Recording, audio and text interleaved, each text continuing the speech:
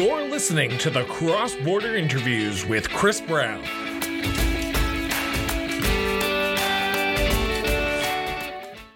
Welcome to the Cross Border Interviews with Christopher Brown. I am your host, Christopher Brown.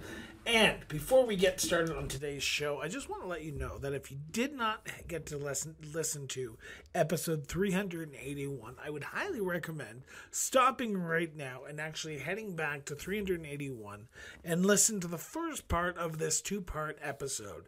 And we talked about my recent travels back to Ontario, traveling through Toronto and up to Ottawa, and just some of the sights and sounds that we had seen with the impending election in less than 2 days. Thursday is the election day in Ontario, and we are going to be having a live election results on the Cross Border Interviews YouTube channel. So just want to make sure that if you haven't already, check out episode 381. This is 382. 384 is going to be our live episode, so highly recommend you check them out. But let's get back to my storytelling and what I saw on the ground. Now, I left off and we had just been in Ottawa. Now, if you can remember back to the last episode, I was talking about the recent storm that had gone through actually all of sort of eastern Ontario, and it caused a lot of damage. So when we were looking for a hotel room on our departure out of Ottawa, we found that, let's put it bluntly, there were no hotel rooms because most residents of Ottawa were looking for hotel rooms because their power is out and they had no running water, which is completely understandable at the end of the day. So we started looking outside. Me and my travel companion started looking on the outside. So we looked at Nepean, we looked at Smith Falls, and then we started going further and further southwest, I should say. So we started in Brockville. There was nothing in Brockville. We started looking in Kingston. There was not much in Kingston. And we were like, wow, this is a really hard task to do, to try and find a hotel room for the night in eastern Ontario. So we did end up finding one. But the crux of the whole thing was it was in Napanee, the greater Napanee area. So if you don't know, if you've never driven in, which I would highly recommend not doing in the middle of the night, driving from Ottawa to the greater Napanee area, it was a gong show because a lot of people were getting out of town. A lot of people were just done with Ottawa area because of the power outage, so they were also leaving the area as well. So we were stuck in traffic, aka no red lights, so we sort of had to stick to the highways as much as we can. But we did get out. We ultimately did get out of the actual Ottawa area, and we got to Napanee, the greater Napanee area, I would say 2.5 hours later, when it was supposed to be only an hour and 45 minutes. Now, we did stop for gas. We did stop for some light food on the way, but I just want to let you know that it was not a fun drive, let alone just a fun experience. So we get to Napanee, and it's about 10 o'clock at night, and we've been up for a long period of time. So we crash, we hit the bed, and we want to get up early. I traditionally get up about 8 o'clock, and I got up, and I was up probably about 6:30, 6:45, and I was on the road. I wanted to get on the road, so what I did was I wanted to do some rural areas, and this is where this episode gets a little interesting because I enjoy rural driving better than urban driving. I am not a big city fan. I know saying that I live in Calgary, but I enjoy rural because you can just hit the cruise control on 80 and just enjoy the drive. I wanted to see how rural Ontario was actually working out because I had seen Ottawa, I had seen Toronto, I'd seen what was happening on the downskirts, but I had not seen what was actually happening in rural Ontario. So while my travel companion slept for a few hours, I hit the road. I started out, I got a coffee for myself and the iced coffee, and I hit the road as quickly as possible. I probably spent about an hour and a half on the road looking at signs on driveways, signs on private properties, I should say, rural communities. And what I found for the first part, Lennox Hastings and Lennox, Frontenac, and Kingston, which is the riding that Greater Napanee is in, is the riding of Derek Sloan. Now, if you don't know Derek Sloan was the former member of Parliament for Hastings, Lennox, and Addington. Federally. He ran for the Conservative leadership in 2020 against Aaron O'Toole, Peter MacKay, and Leslie Lewis. He came in fourth. He got kicked out of caucus after that leadership race. Sat as an independent, decided that he was going to run for re-election, but not in Ontario, but out in Banff Airdrie against Blake Richards. So he moved out here. His wife ran in Hastings, Lennox, Frontenac, and Addington federally as an independent. He ran out here in Banff Airdrie.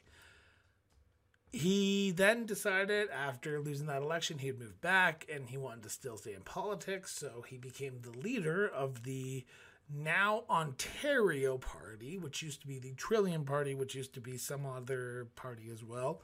The Ontario Party is running a full slate of candidates, and I give them credit. They are anti-lockdown, they're pro freedom of choice. They believe the Bible. So they are pretty much a very social conservative, fiscally conservative party.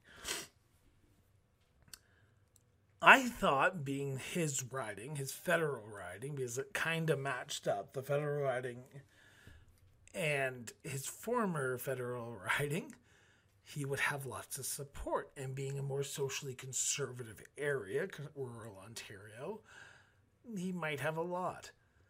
I saw more upside-down Canadian flags in the Greater Napanee area and more the F. Trudeau flags flying on rural properties than I saw Ontario Party election signs, election brochures, election material, election everything. And I'm not sure if that's saying something about Aaron O'Toole or Derek Sloan, but if Derek Sloan thinks he's going to win with not a lot of support in rural Ontario, which is I'm assuming he believes is his base, he's in for a rude awakening on election day when it comes back that he isn't going to be winning any seats. And no poll has him above like 2% right now. He could be a force in a few years, but not right now. So Derek Sloan, his own riding, is going to go conservative. Rick Breezy is the gentleman's name who's running for the Conservatives.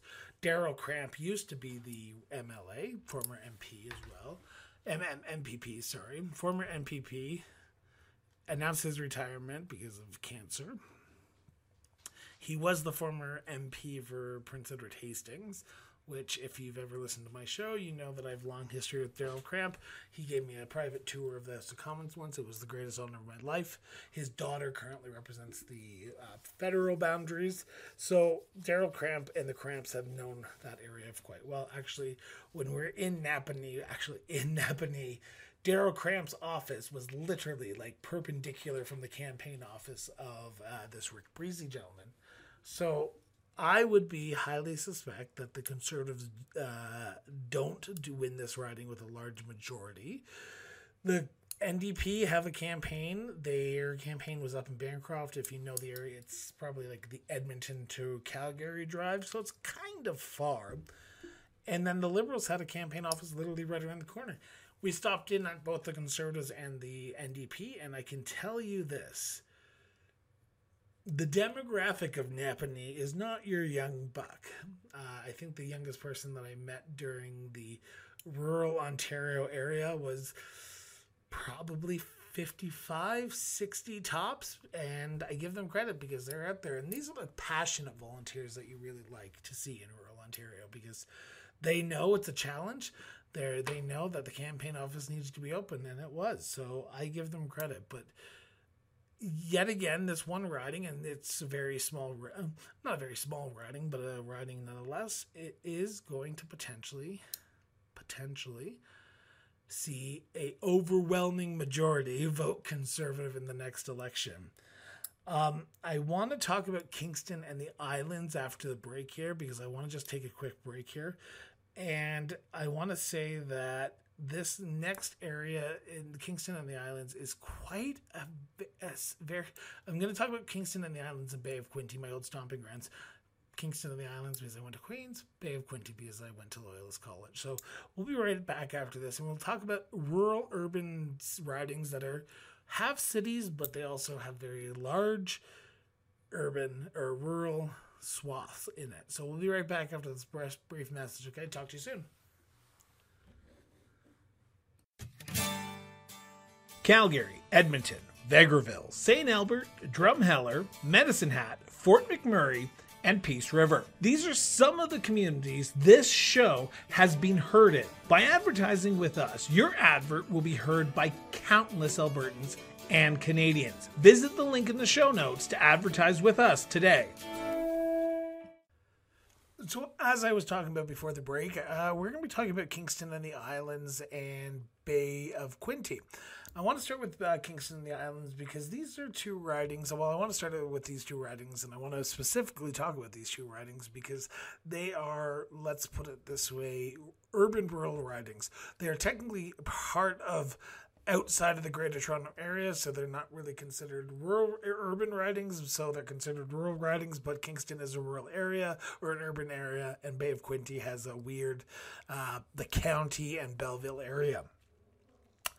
I want to start with Kingston and the Islands because I want to take a brief moment and actually say I want to thank Gary Bennett's team, who is the Conservative candidate, for clearly labeling their campaign office, because as we were driving into Kingston and the Islands, our GPS had put in that it was actually further down than what was actually in reality. So we found the riding office when we were actually driving in. We're like, hey, there's all the signs and there's where it says campaign office. So we pulled over, we went in, and I give credit to their campaign because they are a buzzing place. There was a lot of people, a lot of activity, and the woman who I talked to, I asked, I see you have a button. Do you mind if I have one? She looked and she couldn't find one, but she gave me the button off of her coat, and I was like, oh, well, thank you.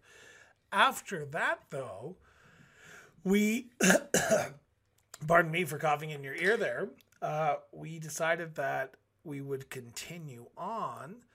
But before we did, I asked my questions. How's everything going? And what I found was so interesting. And I was hearing this a lot over in the rural areas that I was talking to. The Conservatives said their biggest asset is Doug Ford. And I would not disagree with that. Doug Ford is this weird entity in politics. I think there was an Abacus data poll that said federal liberals are voting for Doug Ford because they like Doug Ford. They don't like Stephen Del Duca. So he's crossing party politics here, and that spells trouble for the NDP and the Conservatives if the NDP and the Liberals if Doug Ford is taking some of their party. And Doug Ford has been open. He's not a Conservative. He's Doug Ford, and he's Doug Ford, and he's Doug Ford. What type of proof? A proof is a proof. What type of proof? It's a proof. So I give him credit for doing what he did and being able to connect with a marketing background and talk about marketing and pitch himself as the everyday people. In our interview with Sarah Biggs in a few minutes, she talks about how he is a master marketer and it has helped him and it's pissed off the progressives. So after we did that, we went to the Liberal campaign office, which is currently the former MP, Ted Hsu, is running for an MPP position after he resigned in 2019. 2019, Mark Gerritsen, the son of John Gerritsen, former MPP, was running for MP. Ted has announced that he's running. He is probably likely going to pick this up. It's currently held by the NDP, but we'll talk about them in a few seconds. I didn't go into the Liberal head office, but my traveling companion did, and when she came back out, she said, they feel like it's a great momentum. Everything's going great. And I was like, awesome. This is great. You're giving me information that I can use for this. So we went off to the NDP. So the NDP currently hold this riding. The NDP MPP announced that he was not standing for re-election and he was actually going to be doing something else. So they found a sort of a scapegoat to run, and I could not tell you the name, even though I have one of their buttons, and I don't know who it is. That tells you how bad of, I think it's Mary Rita Holland. I could be wrong, though. I don't have the information from me. I'm just looking at my button collection. I want to say this. You can tell a campaign's going bad when someone walks in and the first thing out of your mouth is not, hi, how are you? It's, hi, how can you help us? The gentleman who was in the campaign office basically asked me repeatedly if I had time to campaign or had time to hand out brochures or potentially had time to on election day. As someone from Calgary, I didn't. As someone from Calgary, I hadn't. So it wasn't that I could. So I give credit that they were able to be so bold and ask these questions, but it just wasn't for me. After that, we toured some of the side streets in Kingston. The Liberals look like they're going to win this one. Probably the Conservatives are going to get second place, taking some of that NDP vote from the last election. But I've seen weirder things happen before. After we left Kingston, we went to Napanee. We talked about Napanee at the beginning of the top of the episode, and I'll leave that for that. But then we went to the Bay of Quinte. The Bay of Quinte, as I like to call it, the Todd Smith riding. Todd Smith is the former radio journalist, a former sports guy in Belleville, and I can tell you he is a well-liked man. I compare Bay of Quinte to ridings like King's Hants, Scott Bryson's riding. Scott Bryson was a PC, flipped to the end of the Liberals, and he won with a larger majority.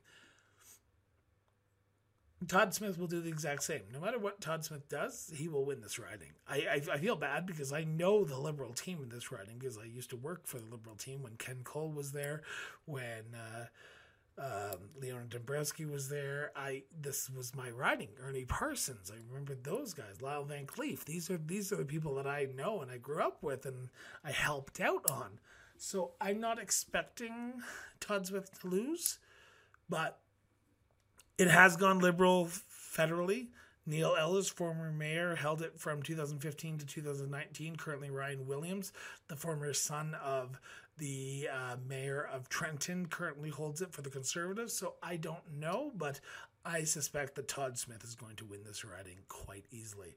And I'm going to say, Todd Smith, watch out. Because Todd Smith is going to be, watch Todd Smith. Todd Smith is going to be a candidate for the leadership once Doug Ford steps down. He was intending to put his name forward after Patrick Brown stepped down, but he ultimately decided to throw his support behind Christine Elliott, and the rest is history because Doug Ford won that election. I can see Todd Smith potentially being a candidate for leadership in the coming years if Doug Ford steps down after this election. Because usually 2 terms and you're done. McGuinty tried 3, didn't work. So after Belleville, we went to after the Conservative campaign. They didn't have any buttons or signs that they would want to give us. In my old dentist's office, actually, I found that quite ironic because as I was touring, I was like, I've been to this building before. That I had flashbacks of people drilling my mouth with tools. And I was like, oh, that's right, because it's my old dentist office. After we got to the Conservative office, we went downtown, Front Street to the NDP office where they told us Andrea Horvath was going to be in the area. We weren't able to go because I had to go meet my grandparents. And then we went to the Liberal, and I can tell you, in my entire 8 years in Belleville, I had never stepped foot in the mall that the Liberals had their campaign office in. So I was a little shocked. So I went in, and I had never been into the building. It's right on Front Street. It's on the front and center, first, if I'm not mistaken. And I went in, and there were people in there that I remember from when I was on the campaign trail with Ken Cole, when I was working with Daryl Cramp, when I was working with Leon Dombreski. I was so shocked. I don't think they recognized me. I said my name a few times, but no one perked up. So maybe it's here nor there, and it's been a few years since I've been there. So here we are.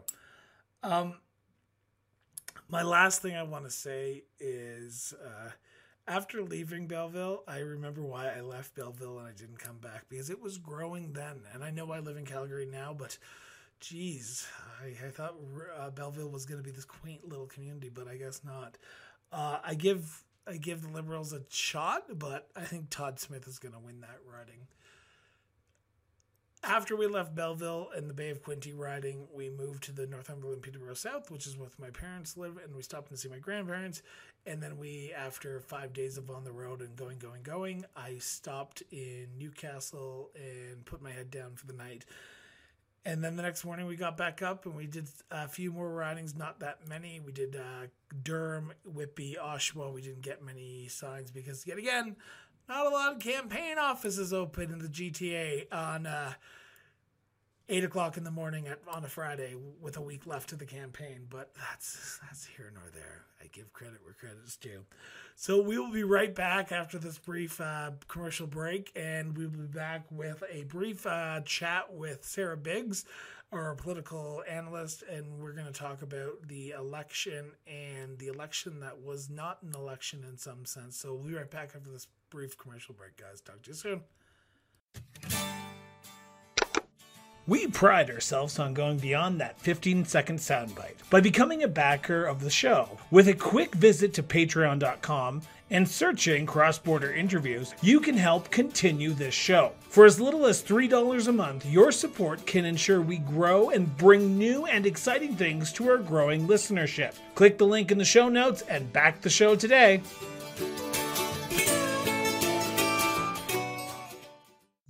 As I promised, we are with Sarah Biggs to end this episode, Tuesday episode, off on the recap of the Ontario election and what the potential vote is going to be like. And just to let you know, we will be live on election night at 7:45, Thursday, June 2nd, with guests from across the political spectrum. And myself, and I believe Sarah is going to be there as well. She has graciously offered, and I think if I'm sort of putting her on the spot, I did not prepare her for that, but I think she's going to be with us, right, Sarah? Sure. Sure. So Sarah, I just got back from Ontario. If anyone's listened to the Monday show and the Tuesday, well, if they're listening to this, they listen to the first part of this episode.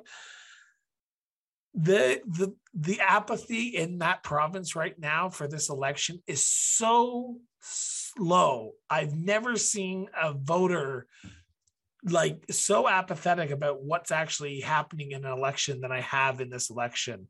I know you weren't on the ground, but what are you hearing from people on the ground in Ontario? People are tired, and also progressives have a huge problem right now. Sometimes we're saying, we don't want to end up in two-party situation, but sometimes the two-party situation would be the most viable option in some scenarios. In Ontario, what Ontario's case is that everybody was complaining about Ford. Everybody was whining about Ford. And what are we looking at? 80 seats? What is wrong with Ontario? The left hand is not talking to the voting hand, and they're not able to I was looking at numbers, and that progressive needs to do something. What's going to happen is that Horwath's going to be blaming the Liberals for her not winning, and then the Liberals will be blaming the voters. So that's going to be interesting to watch. And then Ford's just going to be winning, right? There's something extremely, extremely, extremely broken in Ontario right now. And I think that we're going to have to do a full postmortem of what's going on over there. Because from what I'm hearing, they're gluttons for punishment, really. So I was in the downtown core. The Monday episode, I talked about Toronto, and Toronto is a hub in itself, right? Like you leave Toronto, it's a completely different province than it is in downtown Toronto. And the apathy in Toronto was huge. People wanted to get out and vote, but that's where progressives traditionally have done well. The Ontario Liberals, the Ontario NDP have traditionally done well. Doug Ford's giving them a run for his money, but traditionally the progressives have done extremely well downtown Toronto. You leave downtown Toronto, you leave the 416, no one cares. I was talking to my family member who said, I don't want to vote for the PC, but I know the PC is going to win. So if I vote for someone not the PC, there's no point of voting. But if I vote for the person who's the PC, he's going to win anyway. So my vote really doesn't matter. So it's a foregone conclusion to a lot of people right now. But that's one of the most voters' apathy that we can see out there is that voters feel that no matter what the outcome is, like their vote does not matter. And I think that we, the parties need to be working on that messaging that every single vote matters, because not only they're going to be getting more votes in their own ridings, but they're going to be getting more money too from the provincial funding. They receive a certain amount of dollars per voters they get, and that increases funding for the party as well. And I think that we really need to go back to the basics and really trying to explain to them, it's like I live in Calgary, Glenmore. It used to be Jason Kenney's old riding before there were changes on the map. Everybody's conservative here, but it is still encouraged to vote for the party of your choice, because it's a democracy after all. And that's what people need to understand. A vote is a vote and always be a vote. It doesn't matter who you vote for. You do not let, projections and pollings discourage you to vote, I would say. They should be encourage people to, those polls, if people are very dissatisfied with the Ford government right now, they should be encouraging people to get out and vote, not do the opposite and be like, oh no, just stay home because no matter what's going to happen, Ford's going to win. Like it creates kind of a Eeyore syndrome of, we're, there's just going to be sitting there and complacent. But like one of my friends, Erica Iffel, hi Erica, she has a podcast in Ottawa and we recorded last week. And like she said, Doug Ford that killed grandma is going to be going in again. Yep. Even if but it just shows broken everything is right now. I want to mention something, and because you've ran campaigns before, right? Like you've actually managed a few, like maybe local campaigns, maybe provincial campaigns. I've managed them as well. Yeah. The very first few days, and this being Saturday, Sunday, Monday, I would get to campaign offices to see how everything was going on the ground at 10 o'clock in the morning, and no one was there. Like the Liberals and the Progressives had not opened their campaign office at 10 o'clock on a weekend before the election. Now, I'm not the only person who is shaking their head at this, probably, because I'm in the opinion that if you are a week and a half out, you have no idea what's going on. You open your campaign office at like 2 o'clock in the morning and you close at midnight. You get 2 hours of sleep. You're open 24/7. You don't get sleep. You sleep in the office. Yeah, exactly. But the Progressives, and even there was a few Ontario PCs, the ones that I could find, they're like, I don't know what's going through their head, but even they're apathetic about the election, it seems like. Everybody's coming out extremely exhausted from the past 2.5 years. It's been extremely difficult on morale. But, with everything that happened in Ontario for the past 2.5 years, you'd figure that people would get more engaged and more involved in the process. To me, like campaign office needs to open like crack of dawn, especially a week before election. Like before E-Day. You should have your door knockers ready to go. You should have your literature, and you should have your your office manager in there making calls. Heck, even hire door knockers to make sure that everything is canvassed properly, because people don't answer their phones anymore. So it's hard to canvass through IVR polling, right? Yep. There's a big reality change that we are seeing happening right now. We're seeing different trends in the field, but why would the candidate not be there at 8 o'clock? Is he showing up at Queen's Park 11:30 and goes for lunch? I do not understand that. Like, no. I remember for some campaigns, like, we were up at 6. Yep. Like, and we're just going. Like, this is how this is how Ken Hare got in Calgary Centers. It's because it was open dead early and it was closing extremely late, and they were door knocking every single day. He was out there starting at 7 a.m. and he would go to bed at midnight, 1 o'clock. Like, the dude did it. Like, that's what I do not understand what's going on in Ontario. It's like if they just want to be like, okay, COVID's behind us. Let's just, No, and I agree. Like, the app, like, even when I walked into some campaign offices, they were shocked that someone was actually coming into their office. Like, what are you doing? Why are you here? Who are you? And then I got the interrogation, but that's here nor there. I want to ask go ahead. You gave the figures. I have a question. Okay, go for it. But what if, for the average Ontario voter, Doug Ford is not as bad as what everyone says? Oh, he's not. I talked to many people who were on the streets in Ottawa, in Toronto Center. I was saying, what's your opinion of Doug Ford? I don't like him, but he's not done anything bad. I'm like, what? Okay. Then you need to go talk to people in rural Ontario. Who would you rather have, Doug Ford or Andrew Horwath?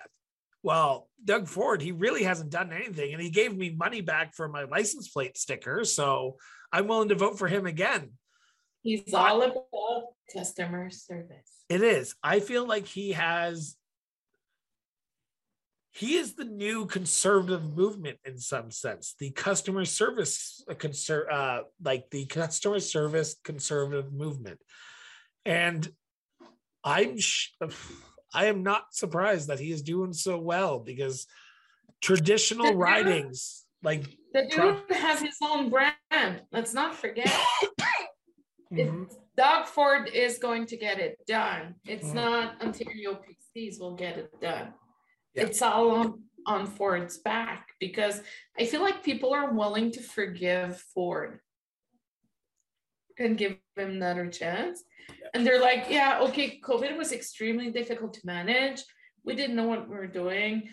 Yeah, okay, we screwed up with LTC, but who did not? Yeah. I think that, he did try to get a few things right, but again, OHIP, there was some blood test thing that came up this week that now you need to pay for a certain cancer markers test. Like, nothing is going to be perfect ever. Yeah. Ever.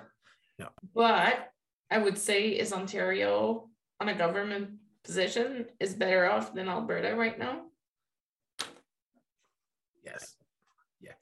Yeah. My last question to you is this before we jump out, because I just want to keep this short now, because we're going to have a lot of in-depth analysis on election night.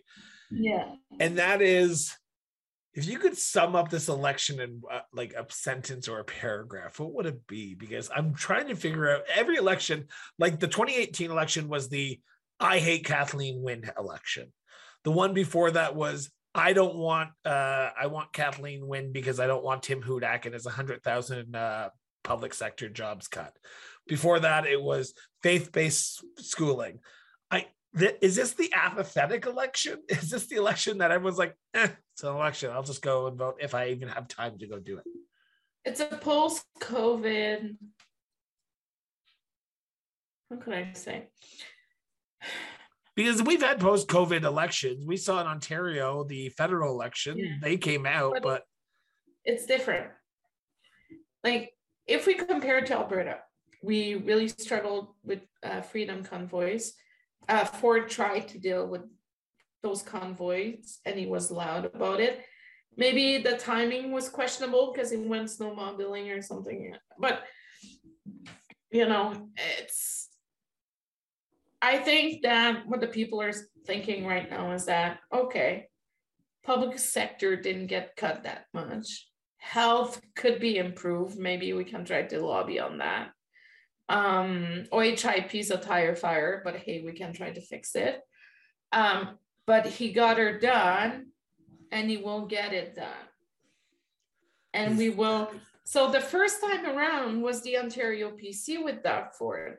But this time around is Doug Ford is going to get it done. Yeah. So I think they're more voting for one person than for regional representatives. So it's going to be interesting to see. But it's post-COVID. They're tired. They don't want to deal with more. But again, like the NDP and the Liberals, are they ready to jump in? I would say no. Orvat has been there for how long? And she has done zit. Del Luca is part of the Wynne dynasty.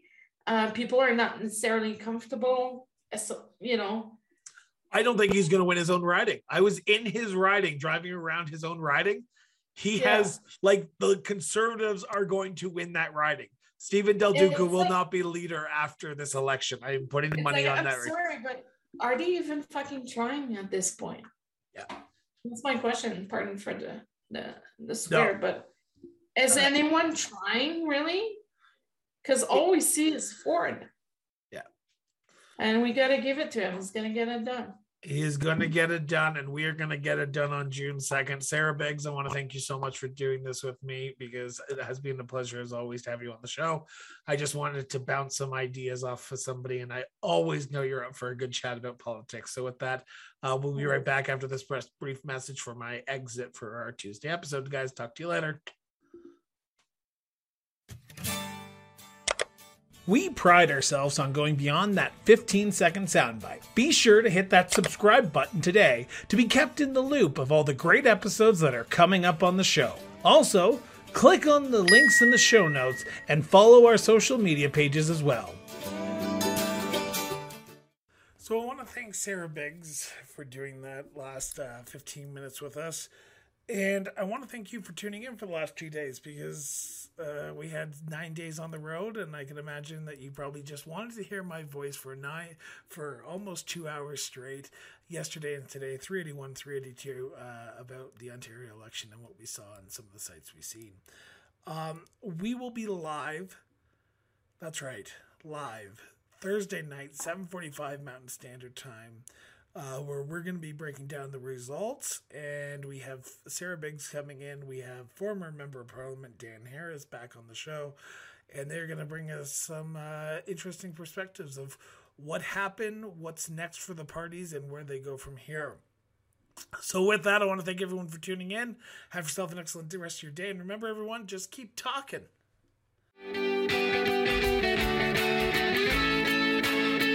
Cross-Border Interviews with Chris Brown was produced and edited by Miranda Brown Associates Incorporated. To learn more about us, visit crossborderinterviews.ca.